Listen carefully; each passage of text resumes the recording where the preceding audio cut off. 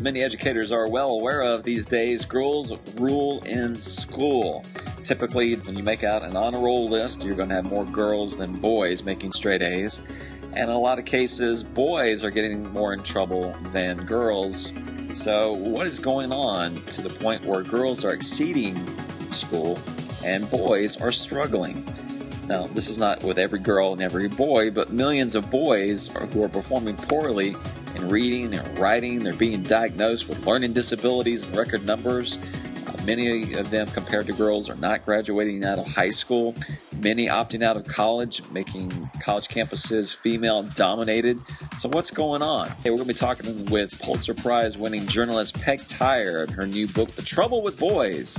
She's a mother of 2 sons, and she has dug deep into the research about how boys learn and came to some eye-opening conclusions about why our schools may be failing them. Peg, you're not a public school teacher. I'm kind of curious as to the origins of the book. What led you to write a book about boys in education in the school system? Well, I covered education for Newsweek for 7 years, and in that time I spent a lot of time in classrooms. And, I wasn't really looking at the issues of boys in those classrooms. I was actually looking for the issues that affect girls. I was I don't like to think I have biases, but I guess I grew up on the literature of reviving Ophelia and how schools shortchanged girls, those documents that suggested that girls were the ones who were struggling. So I was focused on girls, and it wasn't until I was in schools for a couple of years that I started to notice that the kids who are lagging behind are disproportionately male. What were some of the particulars that you found in your observations? I mean, what's going on with boys in schools? Well, how many classrooms have I been in where the teacher is teaching her heart out and the girls are sitting in the front with their hands straight up in the air going, ooh, ooh, call on me. And the boys are sitting in the back, slumped in the back, looking like pieces of stone, pretending they're not there, doing that like, I'm not paying attention, so please don't call on me thing that kids do in the very back of the classroom. And I couldn't help but notice that in class after class, especially in English and history classes, those kids in the back of the room were largely boys. I was talking to a headmaster at a very elite private school in Manhattan who mentioned to me that the kids in his lowest quartile, the ones who went there and stayed there, were largely, or all but one, were boys. I have 2 sons, and I knew from seeing them in school and talking to other parents that the kids who were really struggling seemed disproportionately to be boys. So I went to the data to look and see, well, what does the data tell us? And the numbers are really quite startling. I mean, National Honor Society is 67% female. Our college campuses now are largely 60% female. 2.5 million more girls than boys in college. And that's a product of the pipeline that carries kids from preschool to freshman year. That pipeline is leaking boys. I think there's a few places in that pipeline where you can demonstrate from the data where boys fall out. I think it starts very, very early, that boys in the very early grades are subject to a lot of negative attention. Not every boy, but many boys. And I think that they start to disengage. I agree. And by the time they get to middle school and high school, they're almost, as some would say, lost because of certain experiences in the elementary realms. But even in your book, it even goes earlier than that, jump-starting childhood. Let's talk about what's going on with preschool and kindergarten. Well, I think that there's been a big push down in academics. I think that we have this idea now that as parents and as teachers, that I think actually it's coming more from parents and the communities and teachers more reflected in the classrooms, the values of that community. But I think that we have this idea that kids are on the bus or off the bus to school success by age 4. My book has a striking title, which is The Trouble with Boys, What Parents and Educators Must Do. The truth is, and it sounds like I have a big finger to shake at parents and teachers, but actually the more time I spent talking to both of them, the more compassionately I felt about them. I mean, parents pressure their kids for early academics and bring their kids to early academics because they want to do what's best for them. They want to do what they think is best for them. And I think that's a result of some interesting messages that we were handed by authorities in the 90s, doctors and neuroscientists and even education people right up to the White House. They had conferences on learning in the brain, which all suggested that children could learn earlier than we thought. And that's very true. the problem is that message morphed into this idea that we need to do worksheets earlier, that the kind of learning you do in fourth grade should be adapted to 4-year-olds, and that's not true. 4-year-olds learn in a different way. They need to learn in a different way, not sitting at a desk with worksheets, but more through play-based learning. That's actually how very young children learn. But we have this idea that we need to get them school ready and get them, sitting in chairs and holding pencils properly, and we need to get them reading in kindergarten. And it's a lot for a lot of kids, and the kids who tend to fall out at that point are boys, who lag a little developmentally behind girls. Why is it boys that seem to be struggling more so than girls in the early grades especially? There are girls who struggle, and, let me just say that when we talk about boys and girls, like we're talking about, we're talking about half the population. So everywhere you look, there's a thin margin of high-performing boys. But what you do see broadly across the population is that boys are a little slower developmentally. And I talked to a scientist who looks at cross-sections of the adolescent brain, and what she found is that, in fact, it's true, like the brain development is slower in boys, and when you look at brain development, and particularly the waxy coating that covers the neuron endings that makes your brain work more efficiently, girls have all the stuff they need by about 16, and boys don't have it all up in the skull and the cranium until they're about 25. Interesting. So there's a big lag. And teachers have known this and held back their boys. They redshirted their boys for many, many years. It's a tried and true tradition among teachers. But, teachers, they'll often say, well, he's a young 5. Because, his birthday falls at a time when actually it makes him 4 months younger than the bulk of the class. And 4 months when you're 4 years old is a lot. It makes a big difference, absolutely. Yeah. And that's what I want to go back to what you said earlier about not pointing fingers. And that's one of the things I appreciate about your book. It wasn't a teacher-bashing book. I'm so impressed by teachers being in classrooms. I see what they do. And I have met very, very few teachers who aren't really sensitive to this issue of boys in school and the way boys are falling behind. I think teachers are going to be key in solving it. So I'm not teacher-bashing in any way.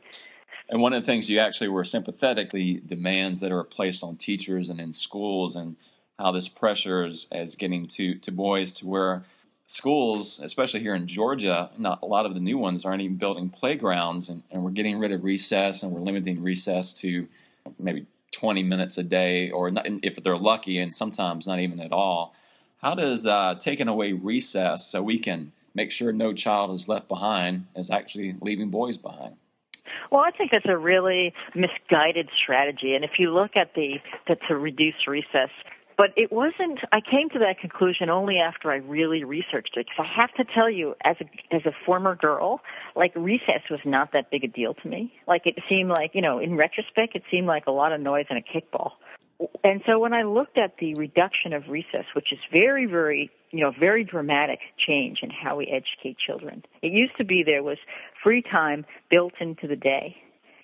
And early education routinely had 2 recesses a day. And children straight up through middle school got recess, and well into middle school. We also had a lot more PE and a lot more opportunity for physical movement. So that's changed a lot in the class, right? In class day. Absolutely. So I asked myself, why would that disproportionately affect boys? Why would it matter? So I went to the people who do the research on movement and human development and gender, and what I found this wonderful scientist in Canada. He actually measures how much children move. It was his hypothesis that boys move around more than girls, but what he did is he put an actimeter on children and he sent them out to play. And what he found is that, yes, you're not surprised to know, boys move around more than girls, but there's a big overlap. So when I looked at his research, I thought, well, that wouldn't necessarily, then reducing recess wouldn't necessarily have a big effect on boys. But then I looked a little deeper into his research, and what you see is that the outliers, the ones who move around the most, are invariably boys. When you reduce recess, you marginalize a group of children who are disproportionately boys. And anyone can tell you that you just go to a playground and generally a lot of what you see is a lot of girls kind of walk around talking, and they're active and playing, but also the boys are just all over the place. But we're kind of taking that away, and as one of the things you mentioned in your book, it's not free time anymore out in the playground where they can build their other skills. It's teacher-led recess activities, correct? Teacher-led recess. Whose idea was that? I mean, teachers can't like that, and kids can't like that. And there are skills that are being lost there. Now, I have to be really careful. I think that girls need a lot of physical activity. Yes. I personally, need a lot of physical activity. And in order to learn, I need to mix up my day with moving around. And I know since Title IX, we've become a lot more comfortable with the idea that girls are pretty darn competitive, and they're pretty aggressive on the field hockey court. And I welcome all that. But when you talk about little kids, the teachers know this. If you keep kids inside, okay, who starts to act up? When you have circle time and it goes on too long, who starts to act up? It's not the girls, it's the boys. And why is that? Because it's their natural development. But we work against that. We see them as they're doing something wrong, right? They're not being compliant. They're not going along with the flow of the classroom. So their natural desire to move then becomes a hazard in the classroom. And I so saw that when I taught fourth grade for so many years. The school would start from 7:30 and lunch really wouldn't be until 11 o'clock. So that's a long stretch for a kid to be in a classroom, and we were in a trailer classroom. So one of the things I would do was just say, okay, we're going to have a morning run when you kind of caught, that they were getting a little bit more fidgety. So they would just 5 minutes, that was all it took me. They would just line up in a race and run back and forth across the field and have this big race and get all their energy out. And it was amazing the difference as far as they said they felt better, they were able to concentrate better, and behavior problems were much less. There's so many teachers who are coming up with plans like that, who are coming up with ideas like that. They don't cost anything. Yeah. They don't require a big rearrangement. Okay, for teachers to do that, you need to have leadership that will be tolerant of that, right? Yes. Because if your principal comes by and says, hey, why are the kids running around the field when they should be on task for covering the state standards, and that's a black mark against you, teacher, you, Miss Jones or Mr. Smith, right? Then teachers don't feel empowered to try what they know is right, what they know is useful. Absolutely. And we're talking to Peg Tiger, author of the book The Trouble with Boys, a surprising report card on our sons, their schools, and what parents and educators must do. So, Peg, we've been talking about some of the struggles boys are having in schools, and sometimes a simple little recess break can do wonders, but a lot of times educators are saying it's ADHD. In the last couple of years, we've had this huge ADHD epidemic, and most of them are boys that seem to be prescribed on this medication. What's going on? Well, what you see is a massive, as you say, a massive rise in the number of kids, and particularly boys, who are identified as having ADHD. Now, it really worries me because I believe that ADHD exists. I believe that some kids have it, and medicine is a godsend for them. But let's look at the numbers. The American Medical Association says 3 to 5% of kids of people have ADHD, of Americans have ADHD. And when you look at the CDC, the Centers for Disease Control, they say that 14% of boys under the age of 15 are identified as having it. So how does that work? How does it work that 3 to 5% have it, but 14% of schoolboys have it?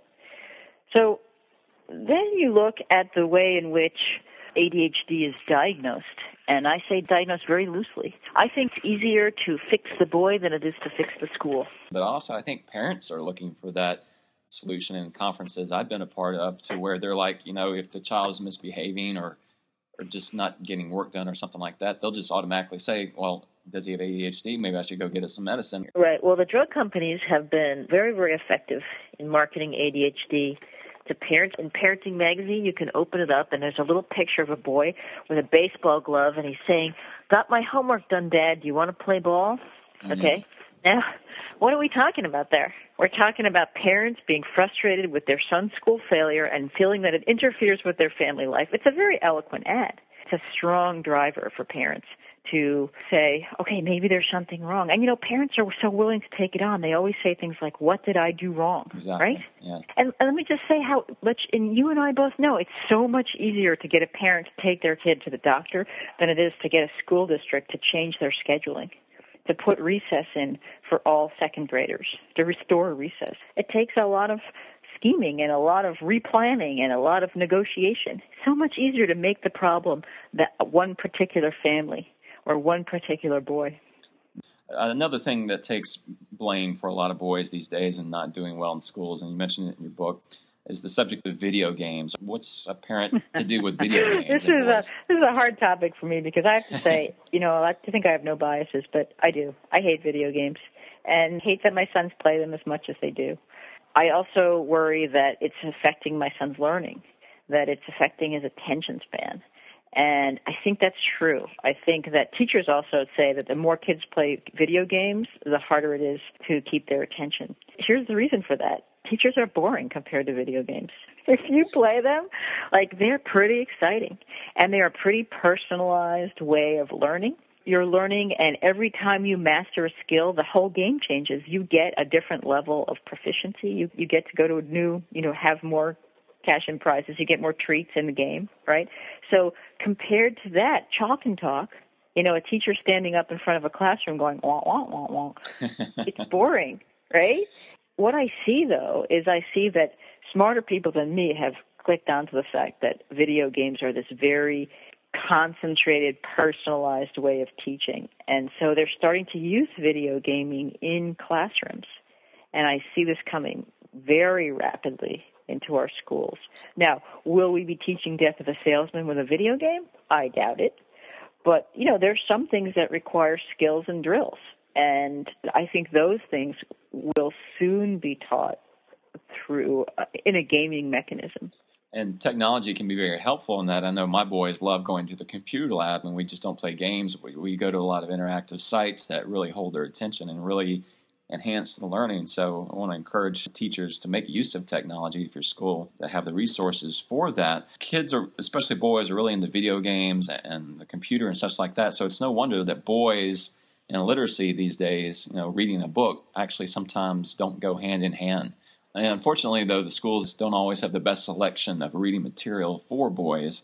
Put a boy in Barnes & Noble, he's going to find something he really enjoys. But sometimes a book or a story in a reading book at a school, it's not going to hold their attention. I'm really surprised by the kinds of school libraries that teachers supply their children. I feel for teachers because, we all want to probably teach what we like.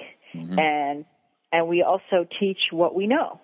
But the problem is, if you're a female teacher, as most early education teachers are, the problem is that boys tend to like different kind of books at that age that girls don't necessarily like. So boys tend to like books about science, biographies, nonfiction, books about facts, like the Guinness Book of World Records. Oh, they love those, yeah. Ripley's Believe It or Not. Girl. And what happens is they like books like Captain Underpants that are like irreverent humor, The Gas We Pass. Those books all have like a extraordinary fascination for boys. But teachers see them as a little bit outside the school curriculum. They say, well, that's not really a school book. Why don't you put that away in your backpack till after school? What they communicate to boys in that situation is that what you like is not appropriate for school. And when boys are polled about their reading habits at age 9 and 10, they say reading is girly. And it seems like schools are really coming down on boys and keeping a tighter grip on them. I mean, you can't even play touch football, recess. There's a lot of sensitivity about aggression in school. And, I know how important classroom management is. I mean, I appreciate that you can't teach unless everyone feels safe and comfortable. But I think we're very, very rigid now. Partly because of No Child Left Behind, partly because our communities demand that we cover such an extensive amount of material that we feel that we have to keep a lid on the kids, and particularly the boys. And I think it's very hard.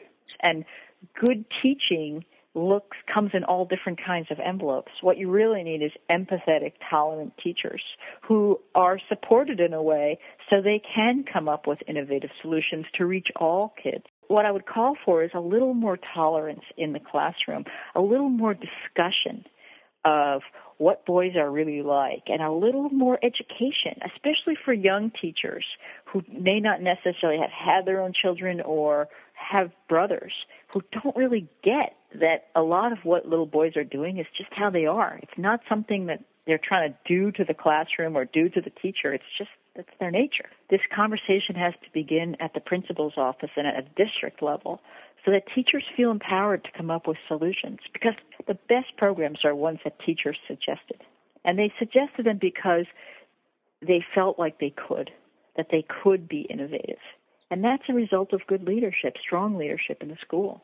Absolutely. And Peg, all the classrooms that you sat in, you must have saw a lot of male or female teachers doing things that were right or helpful to the boys in their classroom. Any strategies or techniques that you can recall to share to our teachers that Sure, like there was some people who, for example, simple one, okay, young teacher, Illinois, working on the gender gap, and she started to allow a little more noise in her classroom because she didn't want to spend so much time trying to keep a lid on kids. She decided that it would be okay for it to be a little noisier.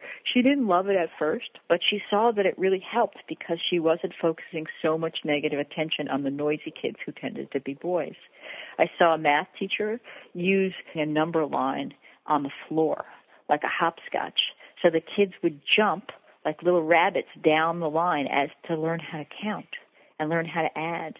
It was neat. It was very, very physical.